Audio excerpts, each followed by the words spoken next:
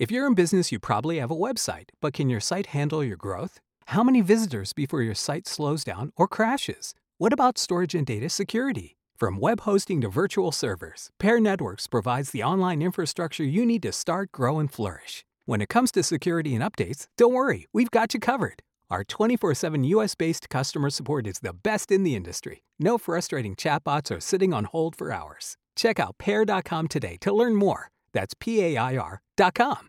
Hey guys, before we dive into this episode, I want to mention show sponsor Hiya Vitamins. Now, this is a company created by two dads who were sick and tired of all the nasty fillers and sugar in their kids' vitamins.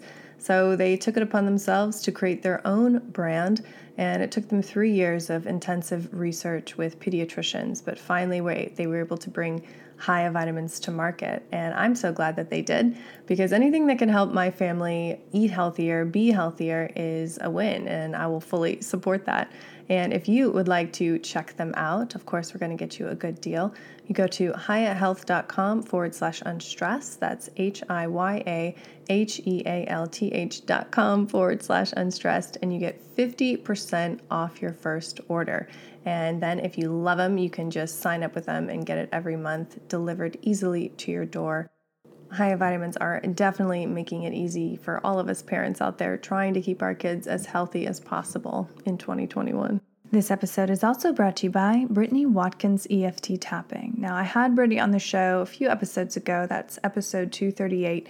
And in it, we discuss the amazing benefits of tapping and what it actually does to your brain. So as I have come to understand tapping, is it's a way to sever the emotional connection to a memory with a tendency or a coping mechanism that you've developed later on in life. So if your coping mechanism is to eat salty or sweet foods, to deal with uncomfortable emotions, tapping would be a way to break that connection.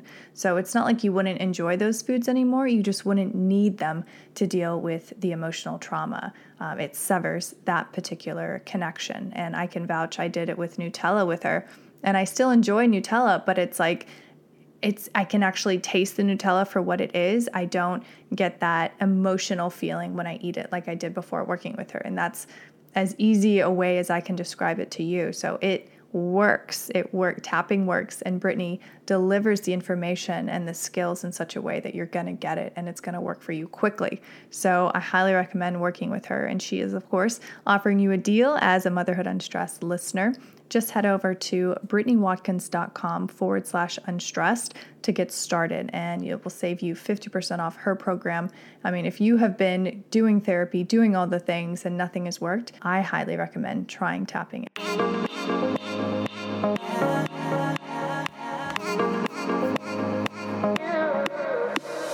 My guest today is acclaimed American writer and journalist Roger Rosenblatt. He is the author of 5 New York Times notable books of the year, 4 national bestsellers, and 7 off-Broadway plays. His essays for Time Magazine and the PBS NewsHour have won 2 George Polk Awards, the Peabody, and the Emmy, among others. In 2015, he won the Kenyon Review Award for Lifetime Literary Achievement, and he also taught at Harvard. So with all that, you know that you're getting a brilliant guest on the show today. And in our conversation, we're talking about his new book, Cold Moon, on life, love, and responsibility. So it's going to center around those 3 main themes and why, if you can get those right, you will have a successful life. And so I hope you enjoy this episode. If you do, please share it with a friend. Please leave us a review and enjoy my episode with the amazing Roger Rosenblatt. Well, hello, Roger. Welcome to the show. I am so glad that you're here. I'm glad to be here. And where I am, it is freezing. I don't know where you are. Well, I'm in Atlanta, Georgia. It's chilly for Atlanta, for the South, but probably a little warmer than where you are. I envy you for 2 reasons. One, my admiration for Georgia, particularly recently. And 2, my granddaughter is at Emory. So I have a great friend in Jericho Brown at Emory. So my feelings about Georgia, which were always sky high, because I remember going to the Martin Luther King Church when I was in journalism, are even sky higher, so high. Wow. Well, it's an honor. Thank you. But I want to jump right in. I want to talk about your new book. It's incredible. It's deceptively small. There's a lot packed in there. But to start off, why this book? Why now? What's interesting, Liz, is that I didn't mean the now. I wrote this book on the occasion of something entirely personal. I was in a house on the Jersey Shore, which I stayed in for about a month, and I saw the moon rising. I thought it was a harvest moon. I was too ignorant to know what it really was. And it turned out to be the cold moon, the moon that augurs the winter solstice. And I thought, well, I'm approaching or in the winter solstice of my life. So what do I believe in? And so I believe in life, love, and responsibility, the subtitle of the book. And I wrote the book. It was on its way to publication before the pandemic hit. Oh, wow. Isn't it interesting? I looked smart. I wasn't. It was just a coincidence. But the themes, I guess, as I've gathered from the reception of the book, the themes applied directly to the pandemic, to the fear, frankly, to the fear of death. Exactly. And that's what really comes across. But it's almost like entering your mind as the writer, and that is your style. It's been compared to that of a jazz musician, and it just flows so beautifully. How did you decide that was going to be your style? Did you decide, or how did that come to be your form of expression? It's such a good question. At least in my experience, style develops over time. There might be in history a half a dozen writers like Jane Austen or Virginia Woolf or Joyce, who hit the song they were going to play as soon as they started to play it. I certainly wasn't like that. Most writers I know aren't like that. Style has to do with growing and a form of self-discovery. I was always a piano player in the sense I've always played by ear. I'm not really great, but I'm good enough to get by. And the idea of jazz is if you make a mistake in jazz, the next thing you want to do is make another mistake so as to make the first mistake seem deliberate. I was okay at that. I could do that. And then the feeling of the beauty of jazz in terms of transportation into writing was that I'm going to surprise you, and I'm going to surprise myself. Best review I ever got, the best in terms of somebody who really got what I was tossing was Pete Hamill. And Pete Hamill said he writes to surprise himself. He was so right. That's exactly what I do. Sometimes I'll write something, my head will snap back, and I'll say, did I write that? Did I say that? Do you feel like there is some kind of divine connection when you are writing, like you are a vessel for the words, for the ideas, for the thoughts that are coming out? I'd like to be a vessel, not necessarily for anything divinity. I wouldn't presume or sully a god with my presence, but I'd like to be a vessel for other people. I'd like to think that what I was saying, you're thinking, Liz, and others and friends and strangers. The beauty of writing is you're writing for strangers, really. I have no idea.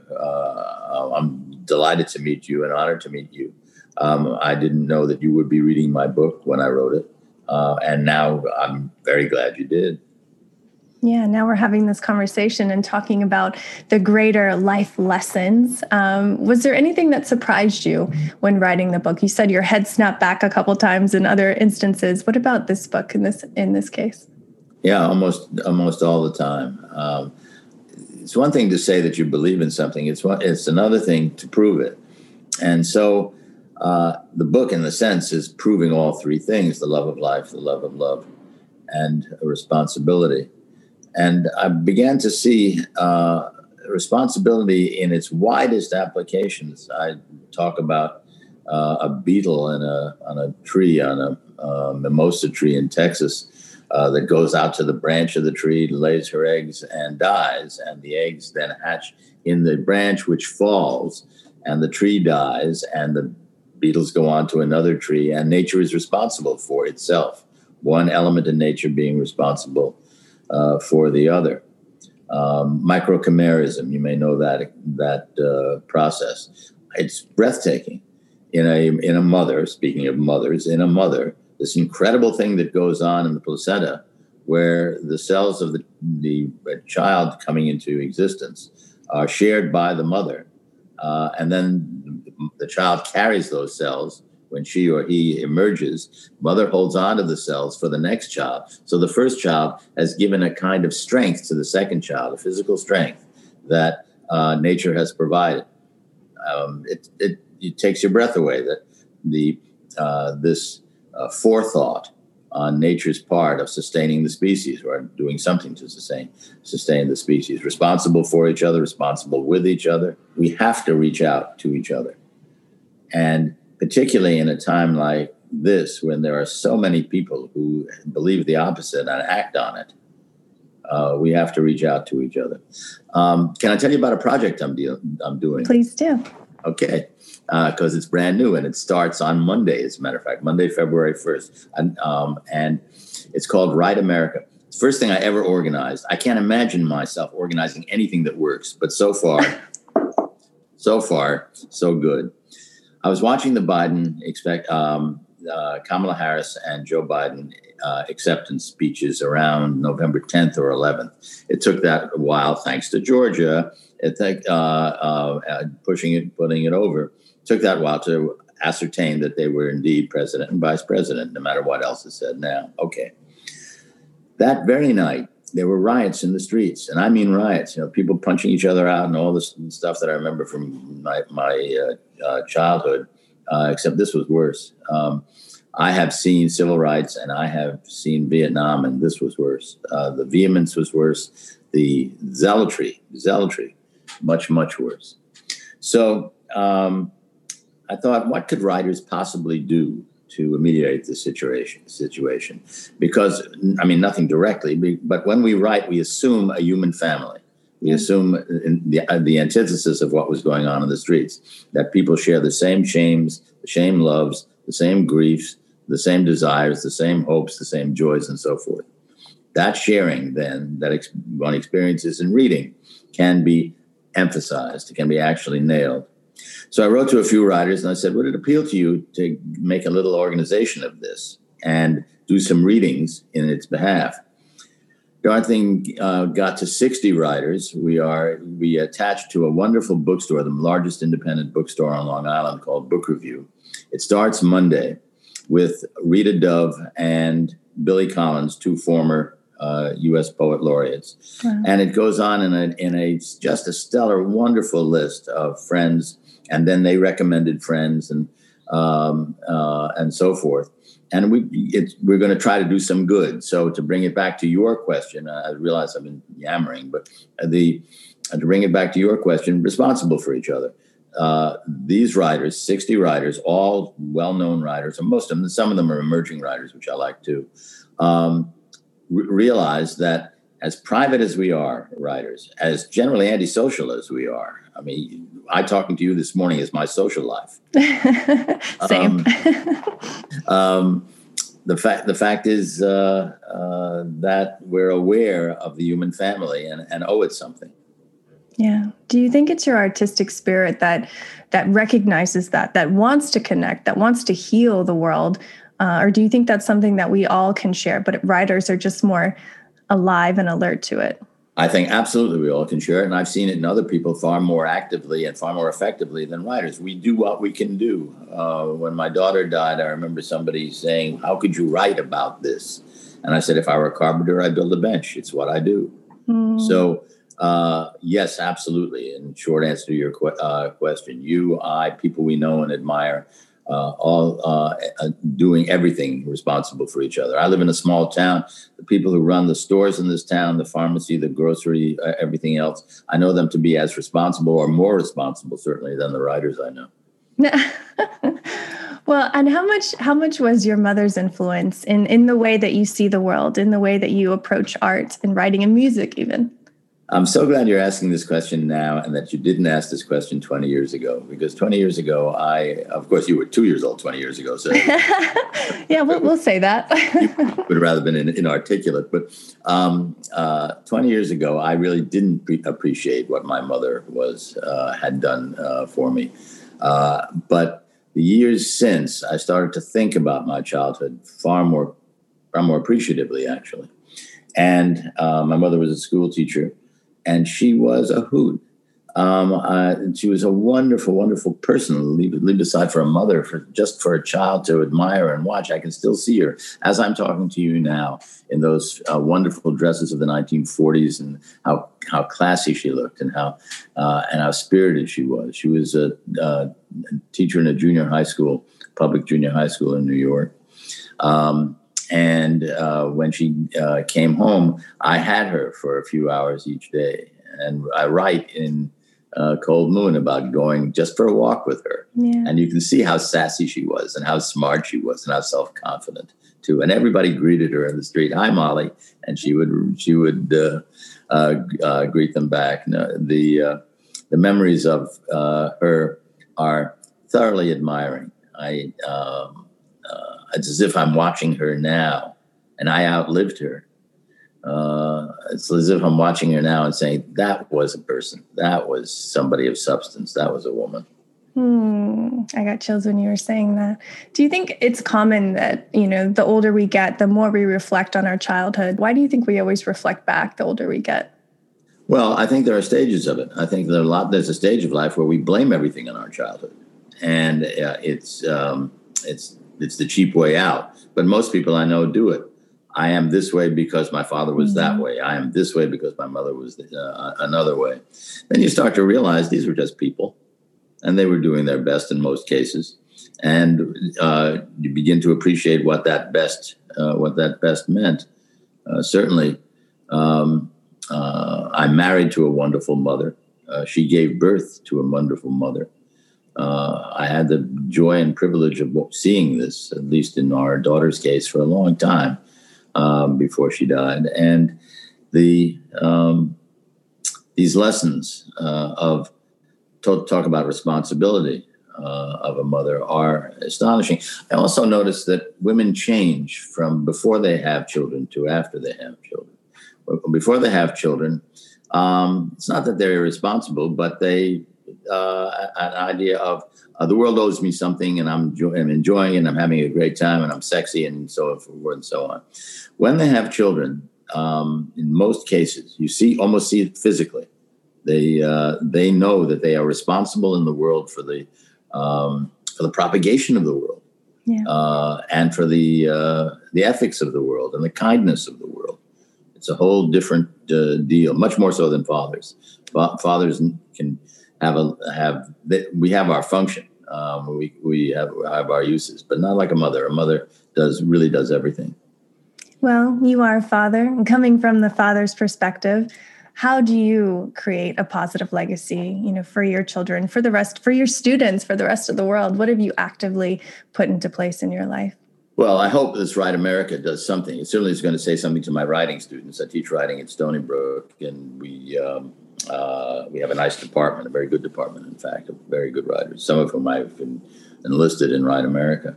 So there's that to always show this. I'm never shy about talking about the news in my classes. That used to be kind of tasteless and forbidden, and maybe it still is, but I use it to talk about writing and how you write about the world. So I do that.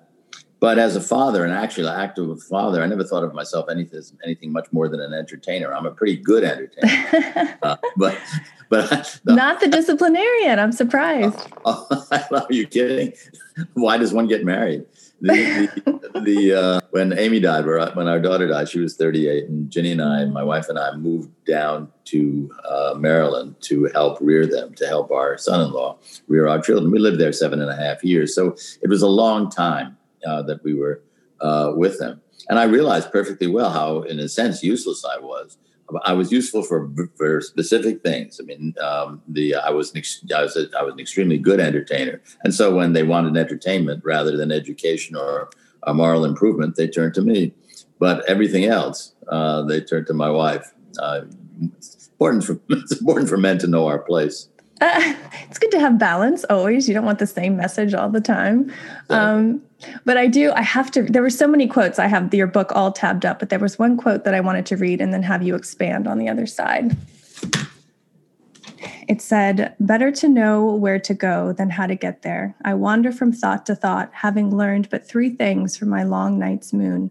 I believe in life. I believe in love. I believe we are responsible for each other. Can you expand on that? That's where I was going in the book. It comes early in the book, and I announced this is what this book is about. It's important for writers to do that. You don't want to let too many pages pass before you're telling the reader, whose attention span is very limited. You know that from yourself as a reader, and I certainly know it for myself as a reader. You want somebody to say, you are about to read this. So I said that. I know these three things, and it took a while to narrow them down. What did I want to say? If this were a will, what did I want to leave? And the idea that life and love and responsibility are the only three things, in fact, that I truly believe in. That is, everything ramifies from those three qualities or beliefs. That was part of the announcement too. I was saying to the reader, do not expect sequential thought in this book. You are gonna hop with me, and if you think it's worthwhile, just stay there, and we'll play jazz together.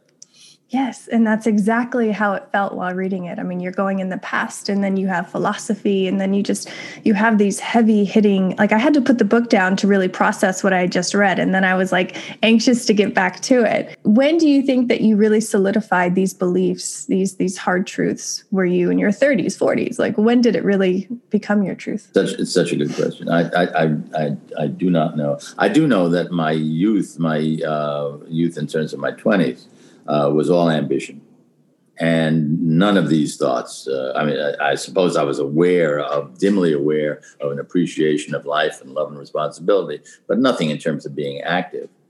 And I had the misfortune of being famous when I was in my 20s. It was a misfortune, but then it turned out to be a fortune, meaning that I knew what it was to get public attention very early. And so I knew how actually useless it is, and that it is a very bad thing to aim for. And it wasn't exactly aiming for it, but it happened at Harvard when there were the riots in the 60s, and I became a central figure among those riots. And then when the presidency of Harvard became available because of the retirement of a previous president, I was first on a list of 200, then on a list of 100, then on a list of 3. Wow. And when I, at age 28, was being considered for they could not have chosen a worse person. If they had done it, I don't know what I would have done. In fact, at one point I said, look, I was going to write to them, look, guys, I am not capable of being president of Harvard. But then I thought, well, then that presumes they're going to choose me. So I didn't say anything.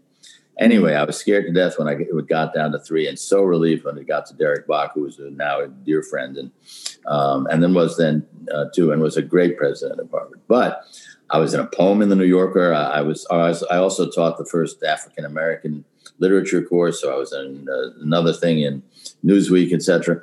And I was a person to be looked at, which has all the trapping. I mean, all the traps, as well as the rewards. Actually, there are very few rewards. These are the momentary rewards, and the others are attended by suspicion and envy and all the things that people are normally capable of.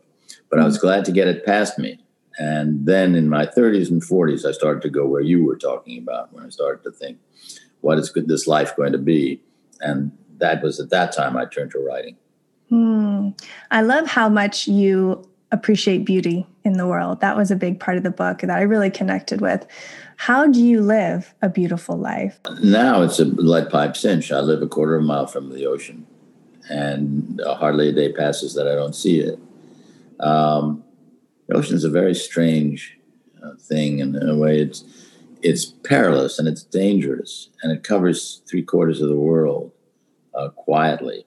You know, it's like a sleeping monster. Most of the time, it's quiet. You're in it, then you swim in it, and it's quite beautiful. And then you realize one wrong turn, one wave that decided to knock you out, and you've had it. That all of nature is in an ocean, in the water and what's under the water, and I began to learn about nature little by little. I wrote a book called Kayak Morning, in which I took my kayak out and just learned what were the trees I was seeing, what were the plants I was seeing, and the beetles, and all of those things. They can't help but expand your appreciation of life. Do you feel like nature has been a great influence in your writing and your growth as a person? Lately, yes. In the last 10 years, definitely. The more I learned, the more I realized, the more I appreciated. I did not as a younger man, but now, absolutely. Why do you think it takes living a life and having tragedy and hard times help us? Why does it make us wake up so much more acutely than anything else? You're right, Liz, and I don't know why, except that we have a choice of being alert to the things that happen to us or looking the other way. It's better to be alert to them. So in terms of great moments in one's life, you can celebrate. And in terms of moments like our daughter's death, look at it. It brings you to your knees, to be sure. But then you have a choice. Either you stay on your knees or stand up and do something. So we did something. And all of these things are part of our moral and ethical education, but it shouldn't only end with us. That's so we get back to responsibility, what you were talking about before. It shouldn't only end with us. So if there's an opportunity to pick somebody else up, do it. You'd be a fool not to. Do you think that's what got you through the death of your daughter? Absolutely. That and the help of friends. Jim Lehrer was one of my best friends. He died a year ago, and Jim was at my side all the time during this. Sometimes not saying anything, which is the mark of a friend. Just have the companionship and know what you want to do for somebody else. He was a model of how to behave, a model of moral behavior. What did you love most about him? His desire to get into fistfights. What? Honestly, I swear, it was just nuts. I mean, we were both old. I mean, our last fist fight was probably when we were 12. But he had a great temper. And once we were walking along a narrow road, and some kids came by, meaning 20-year-olds came by on bikes, not motorcycles, but real bikes, but a little too close to Jim. Jim says, "Come back here, you son of a bitch!" And I said to him, "Are you nuts? Do you want to say, you want the obituary that we died in a fight with a dozen teenagers because we didn't like their bikes?" 6 or 7 years later, he is. We were living in Bethesda with our grandchildren, and his wife Kate called me and said, "Would you take him for a walk, like a dog? Would you take him for a walk?" So I of course I came over. He had just had a heart. He had a heart episode. I don't know if it was a full-fledged heart attack, but his heart was weak, only physically. And she said, "Go out with him," because she wanted him to have company on this walk. So we're walking in Cleveland Park, a neighborhood in Washington, and a truck stops, but not exactly on the white stop line, maybe half a foot beyond it. Lehrer looks up and starts to fight with the guy in the truck. And luckily, I had him on a leash. It was just pull him back. You asked me what I most remember, and I wrote just hilarious moments about that. He was always ready to whack somebody who annoyed him. At the same time, you cannot imagine a man who was more actively helpful to his friends. If he detected that you needed something, he would provide it. And that not just me. I mean, not just somebody who worked with when I did essays and things like that. I remember a waiter in a restaurant. He talked to the waiter. Every time you talked to Jim Lehrer, you were the only person on earth. Mm. He would look at you, Liz Carlisle. He would say to you, "You are the only person on earth, and I'm devoted to you for however long we talk." It's a rare quality. It is. And really get someone's attention like that. It's such a gift. And I felt while reading your book that you were really giving that attention. I was getting a perfect view into your life story. And it's probably just a tiny little glimpse of that, but it was such an expansive glance. It was like a dream. I felt the presence of the reader quite often. Actually, when you The only the only jazz player I've ever seen who never seemed to know that an audience was around was Thelonious Monk. And I don't know if you've ever seen a performance of Thelonious Monk, but it is in a way hilarious.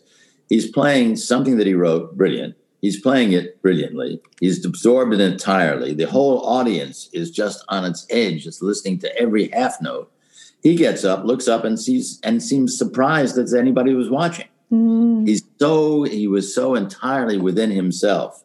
Most people, writers, musicians, are not. I certainly am not. And I want to be aware of an audience. I want when I say something funny, I want to make sure that you're laughing.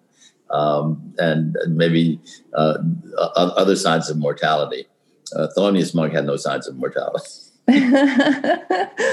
But that provokes another question. What do you want people to feel do you want them to feel something when they read your work, or is it just a cathartic process of healing for yourself? No, I definitely want them to feel something for it. I want to make them believe what I've said, and I want them to profit from what I've said. And if it is worth their time, I want them to spend their time thinking about it.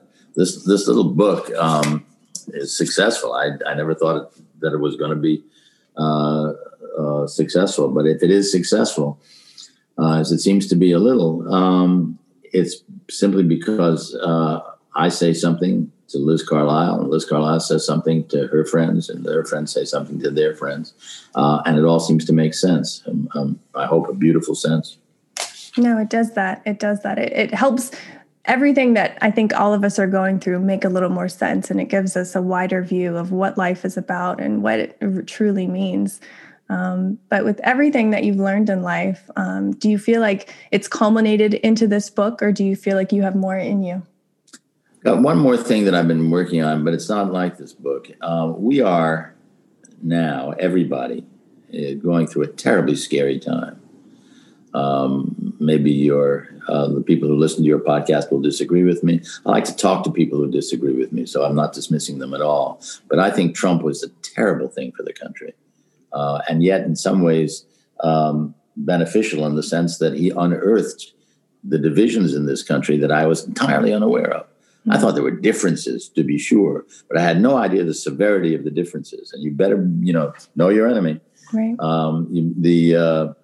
It's good to know those differences. That's what Right America is about, to try to heal the differences. And then we have this plague, which can knock us off. The Black Plague in Europe lasted 500 years. It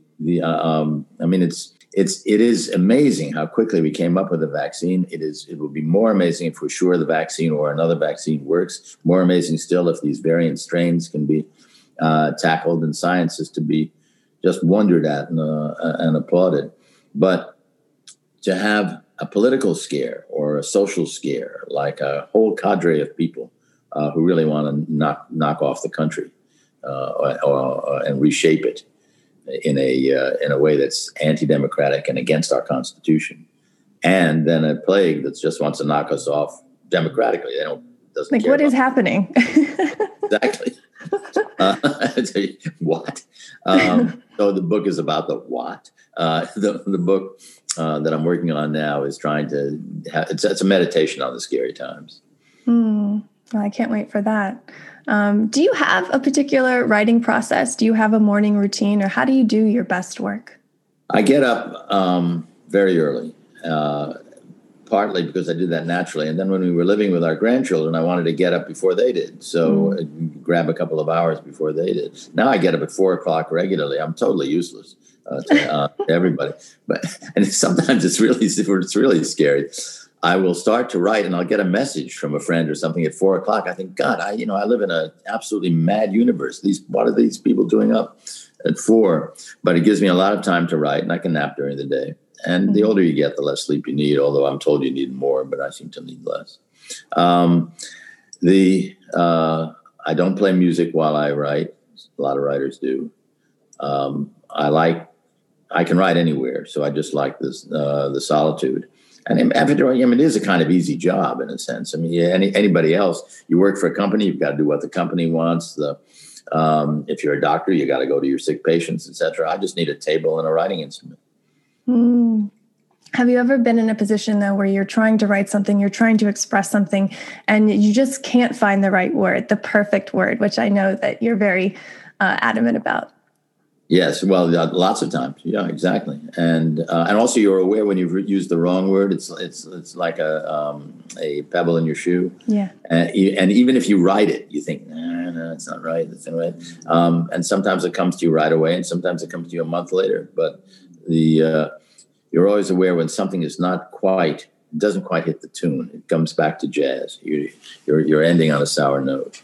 Yeah. What does it feel like when you're writing something and you feel like it's really good? You feel already that the audience is reading it almost at the same time and getting that balm, that boost. Baby, it's great. It is. There is nothing like it. When you think that is it, you hit it just as you're supposed to hit it. It doesn't happen all the time, to be sure, but when it does, you realize why you like what you're doing, why you like doing what you're doing. Yeah. What was harder, basketball or writing? Basketball.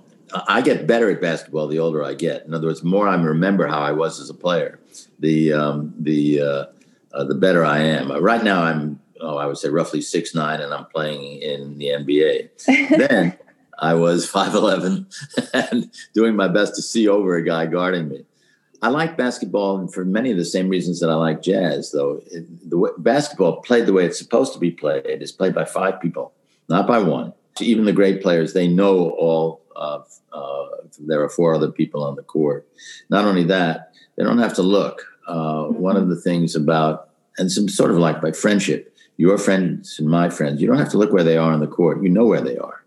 And so you can do what is called a blind pass or a look-away pass, where you just put the ball somewhere on the court because you know that your friend is going to pick it up or your teammate is going to pick it up. I like that about basketball. That sure, I like to score a lot of points and being a guard. That's what I was supposed to do.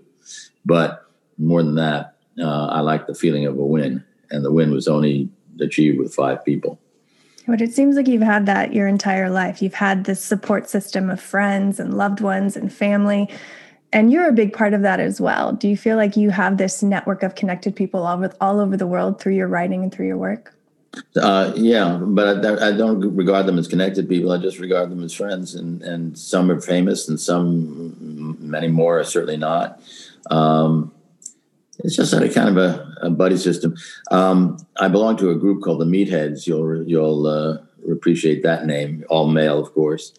And the Meatheads came into existence when Garrett Trudeau, the creator of Doonesbury, and with Jim Lehrer, my closest friend, Garrett Trudeau and I were banned by our wives.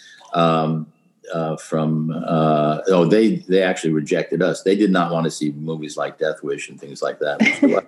We regarded them as musical comedies. So because they were tasteful and decent, they said, you can just go off and see those pictures by yourself. You don't need us. So we found about 7 or 8 other guys who felt the same way, all the same low intelligence and low taste. And the Meatheads now have continued to meet for 25 years. And we've even found a way to do it on Zoom. I know it's nuts. We've even found a way to do it during the pandemic. I like friendships. I like friendships of women. I like friendships of men. And I do believe that friendships of women can exist without the sexual tension. I think they can exist on mutual admiration, shared interests, and senses of humor. Sense of humor will do everything for you. Well, and I bet too, like having female students who feel that energy from you, who understand that that's how you think, like the amount of women that you have raised up just by having that mentality about interpersonal relationships is just unbound. It's boundless. It's great. I hear from them all the time. And because I teach writing, I have many more women students than men. In the writing programs all through the country, there are many more women than men. And it's a joy to hear that they're publishing, what they're writing, ask, and advise. As long as I'm not inundated, and it's rarely so. It's a pleasure. It's the ongoing pleasure of teaching. It never stops. Music never stops. Yeah. Well, your legacy is just incredible. You're still doing it. I hate to even use the word legacy because you're still actively creating. I want to be a legend, Liz. Everybody I notice who's kicking off now is called a legend. And I would love to be a legend. I don't know how they become a legend, but I would certainly like that ambition. But until such things, which should be out of reach for me, I'll just continue to hobble along. Well, tell us, to the woman listening, to the parent listening, how do we all become legendary? How do we all raise each other up and be responsible for each other? And we'll end on I wouldn't worry about being legendary or mythological or anything grand. I would worry about small acts of kindness, which undoubtedly I can tell just looking at you, somebody like you does 100 times a day. The hello to the person who doesn't expect to be greeted. The pausing in a store with a clerk who doesn't expect you to pause and chat. It hardly takes much. And frankly, I find it's selfish. I feel better about life having done it. So I think life is generally made up of small gestures. That's so beautiful. I think we can end on that. The book is Cold Moon. It is out now. Roger, thank you so much for your time, for your wisdom, and all the work that you're putting out into the world. My thanks to you, Liz. What I gave you, you drew out. So a million thanks. Oh, thank you. You have been listening to the Motherhood Unstressed podcast, and I'm your host, Liz Carlisle. Thank you so much for tuning in. I'm so grateful that we got this time together today. And if you love this episode, I would so appreciate it if you would share it out on your social media. Make sure to tag us at Motherhood Unstressed. Connect with us at Motherhood Unstressed. I'd love to connect with you and see where the work has gone in the world. And make sure that you subscribe so that you never miss out on an amazing interview with an incredible guest or our weekly guided meditations every Wednesday.